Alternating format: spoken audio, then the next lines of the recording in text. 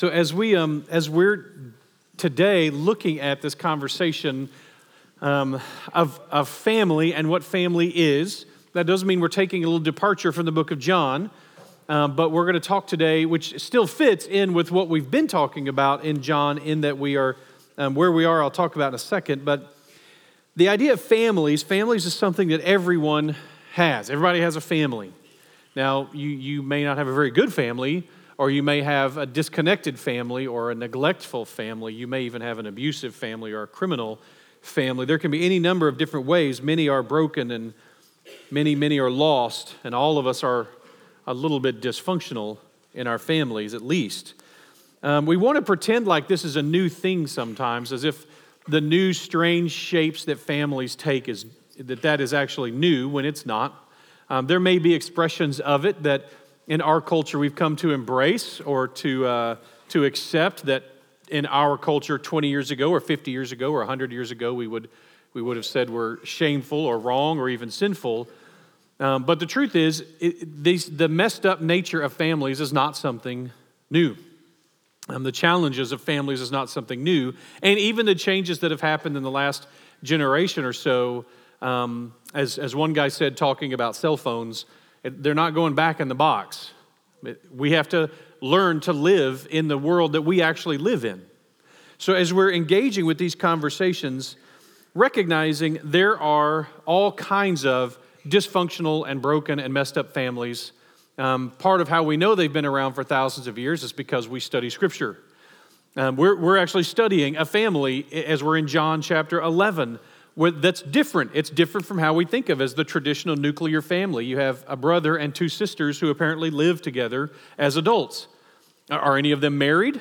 Don't know. Are they old enough? Are their parents still around? We don't know. Are they living in the kind of stereotypical little environment that most Jewish families lived in at the time? We don't know. Their parents aren't mentioned. Their spouses aren't mentioned. Their children aren't mentioned. What we know is it seems that we have a man and his two sisters living in a home together in Bethany. That's different, or that's not, at least not the typical expectation. But we know that that's not new, that the differences or strangeness of families goes way, way, way back. In fact, one of the things I had to be trained to do as a therapist was to learn how to do a family history, or even what's called a genogram, which is to put all the different relationships in a family together multi-generationally. It's a lot of work. What family do you think was chosen where I was at school for us to practice? We had to create one as an assignment for a certain family. What family do you think they chose? You might guess? Close. His grandfather. Starting with Abraham. The family of Abraham and going down over the next few generations. Well, you talk about a jacked up family. I mean, they have got some real dysfunctions going on. They are messed up people. And you can see the nature of the broken relationships and how they recapitulate themselves, how they repeat themselves, which is often true in our families today.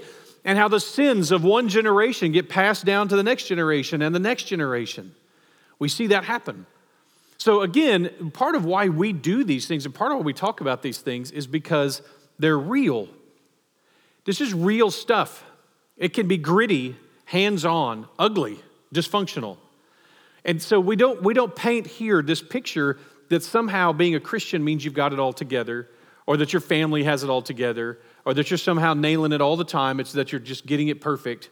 That's not the case. If that's you, one, you should be up here, because that's not me. If that's you, then you may be in the wrong place. But the truth is, if that's you, that probably just means you're delusional. And everyone else around you knows that you're the problem, right? If you don't know who the crazy one in your family is, it's probably you. So the idea here is we engage with this partially because of the real thing. Now, why we do these devoted Sundays, part of why we do them is, though I had I don't even know what word to use, prediction, expectation, desire, interest, willingness to be a pastor someday, I still had that in my thought. At one time in my head I remember thinking, if I am ever a pastor, I want us to take these key events these key moments that we do, like communion, like baptism, like family dedications. And instead of them being this tag on, just addition, like, hey, we're going to take 10 minutes and do this, that every once in a while we would take the entire time of a service and emphasize and teach this, and teach what they are.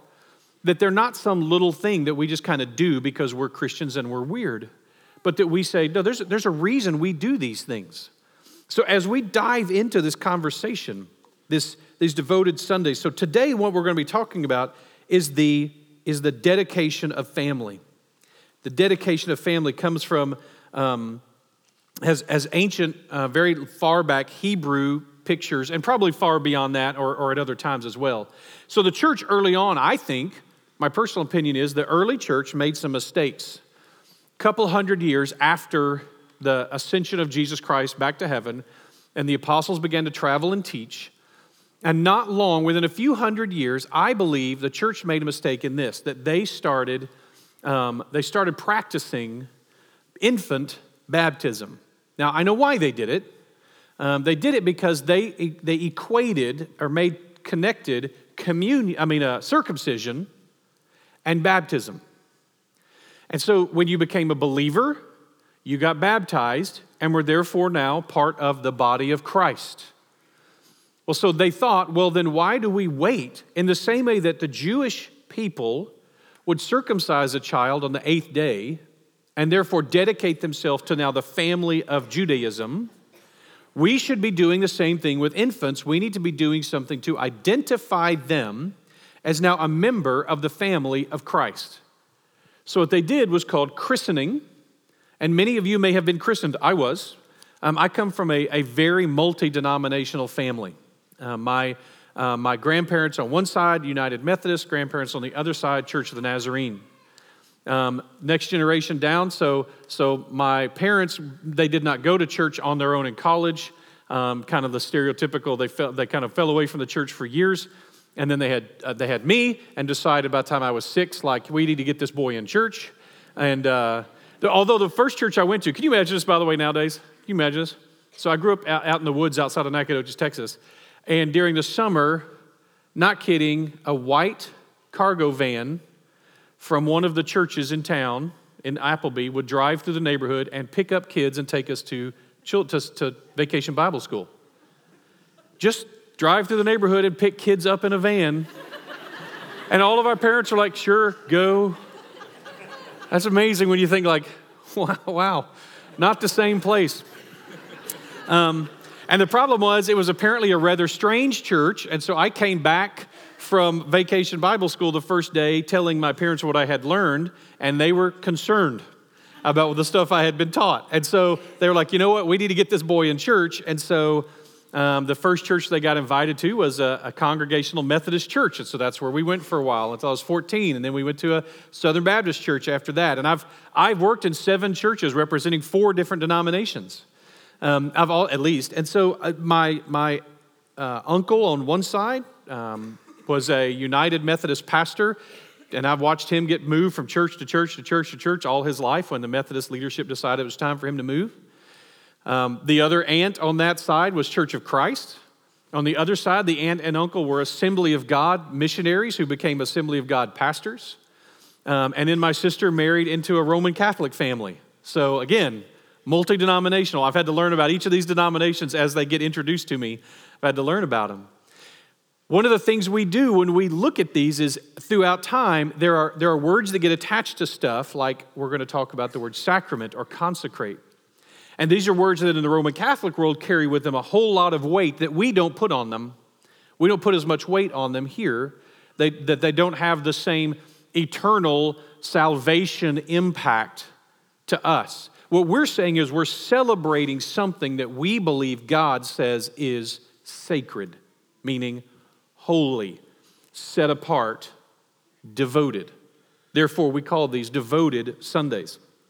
As we see the mistakes that were made, as I was christened as a child, which according to the theology, now not of the Methodist Church, but of many churches, is that christening, that little baptism done with an infant, washes the sin of Adam off of them, and therefore now makes them part of the church. the Baptist forebears came along and said, we think that's a mistake. We don't see that in Scripture. I would agree. I think that was a mistake that the early church made to equate baptism with circumcision. I think there were better choices than that. It's understandable how those decisions were made, but I think there were better choices. And so at some point that began to change, and sure enough, that's where we are today. When we dedicate a family, what we're doing is we're following the concept, the imagery that's created in Scripture way back in the Levitical teaching. So for example, in Leviticus 12, speaking of the mother, when her days of purification are completed, whether for a son, you got Leviticus 12 up there? Whether for a son or for a daughter, she shall bring to the priest at the entrance of the tent of meeting a lamb, a year old, for a burnt offering, and a pigeon or a turtle dove for a sin offering. So this was early on when you had a child. There was a period of time that the woman had to wait, and when she was done with this waiting period, this purification period, that what she would then do is take the sacrifice to at this time, the tabernacle, just a tent at Shiloh. So she and her family would travel up and down the hills, and they would go and they would make these sacrifices there. This was practiced still probably over 1,000 years later with Jesus Christ. It tells us in Luke 2:22, and when the time came for their purification according to the law of Moses, they brought him to Jerusalem to present him to the Lord. We have a little parenthetical here.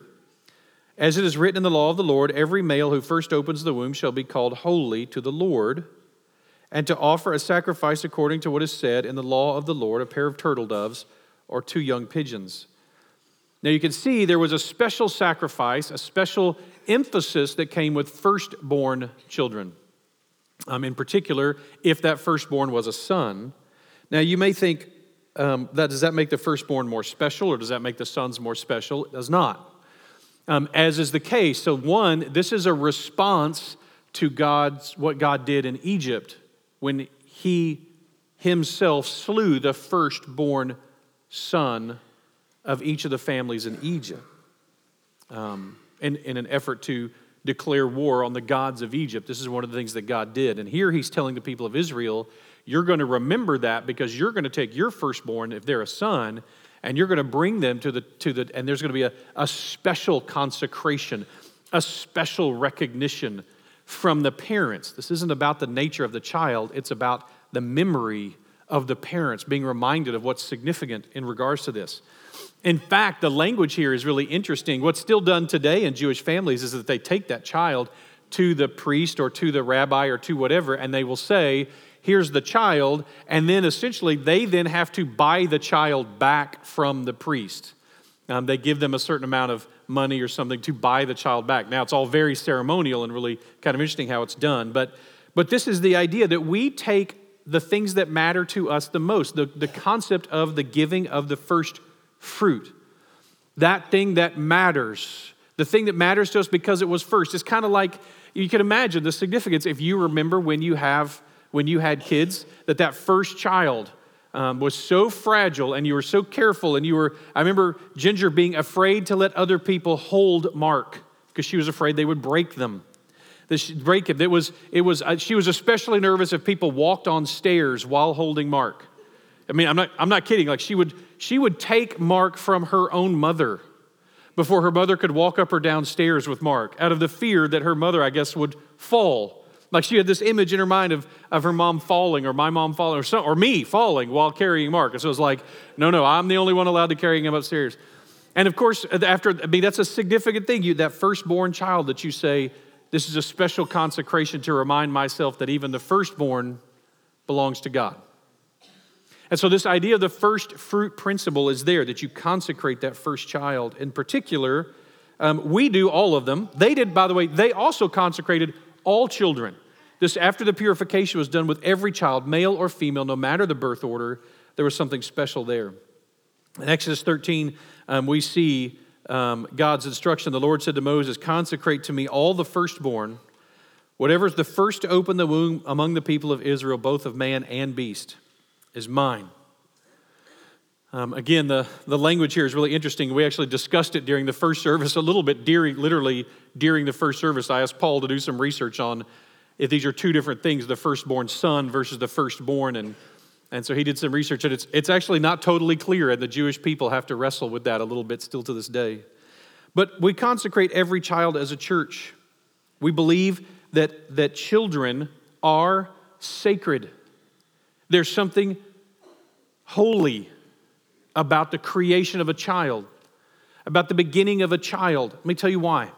There's lots of debate on what it means to be created in the image of God, and we could discuss it forever. But one thing we know for sure, Jesus teaches us that it's about ownership. It's about property rights. When Jesus is speaking to the people, he's having an argument with them, and they ask if they should pay taxes, and Jesus says, well, does anybody have a coin? Somebody pulls out a Roman coin, and he says, whose picture is on it?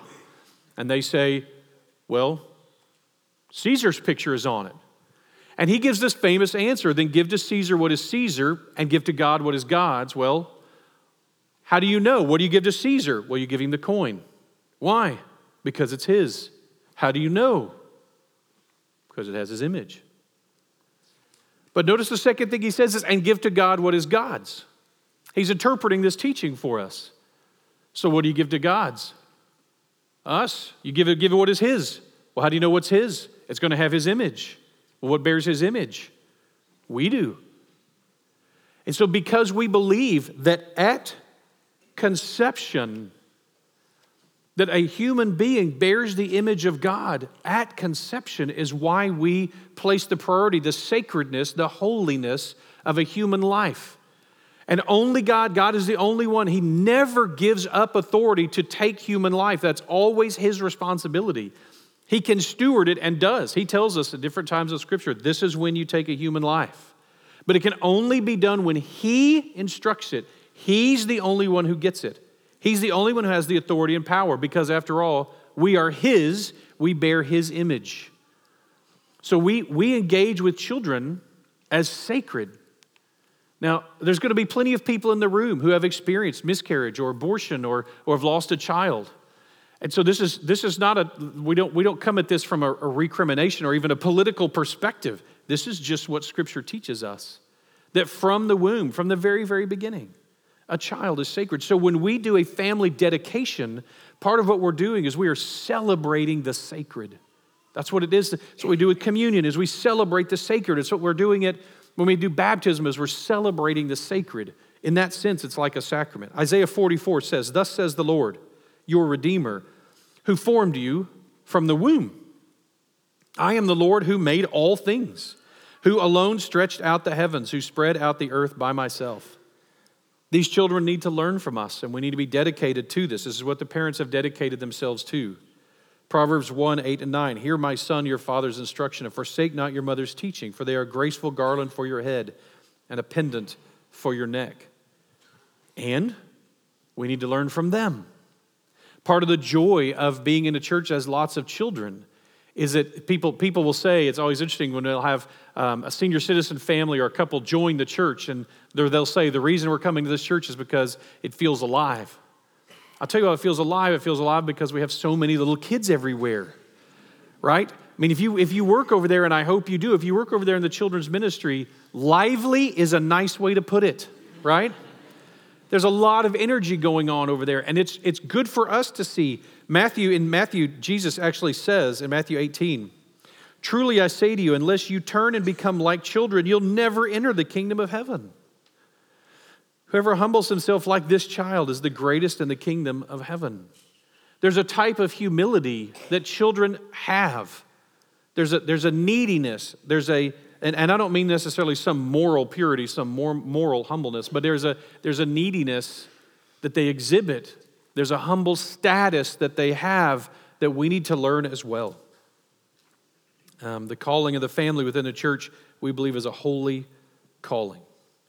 No one can perfectly exemplify the traits of God by themselves, not fathers, not mothers, and so we need a whole church full of people to clarify that and to teach that, to help our children understand that. In Psalm 127, I'm not going to spend much time here, although I love this passage. In Psalm 127, And we get this beautiful picture, this analogy of the relationship of children being a heritage from the Lord, a fruit of the womb, a reward, like arrows in the hands of a warrior, are the children of one's youth. Blessed is the man who fills his quiver with them. He shall not be put to shame when he speaks with his enemies in the gate. There's tons of fun stuff to talk about here. Clearly what the psalmist is talking about is the idea that having lots of kids means you're not going to be embarrassed when the enemy shows up. More is better in a culture like the one they were in when it comes to children. Not always the case today, not always the same thing. I borrowed this longbow from Micah McHugh. This is not the weapon that they would have been using at the time of the Psalms, and they would not. Professional soldiers were a rarity during the time of the Psalms. There would have been very few. King David had 30, and that was the type of, he had a kingdom and would have had 30 professional soldiers. When they went to war, everybody else would have been farmers and workers of the land who just set down their shovels and picked up a spear and went to battle. But he had 30 picked mighty men who fought for him. That's probably what he could afford to provide for without them having to work themselves. But there's a cool image that comes from this that I love the longbow with, especially for us as men. I think this speaks to us.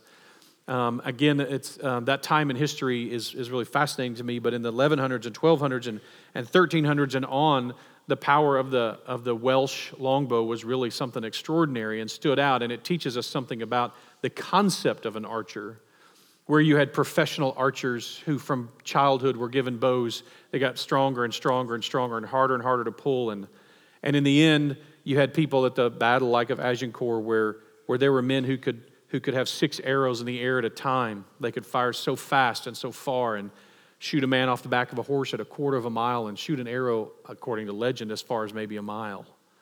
They were, some of you who are bow hunters, you're used to a compound bow that maybe it's a 50, 60, or 70-pound pull, but has a break in it that divides it by about 90% at some point so you can pull it and hold it.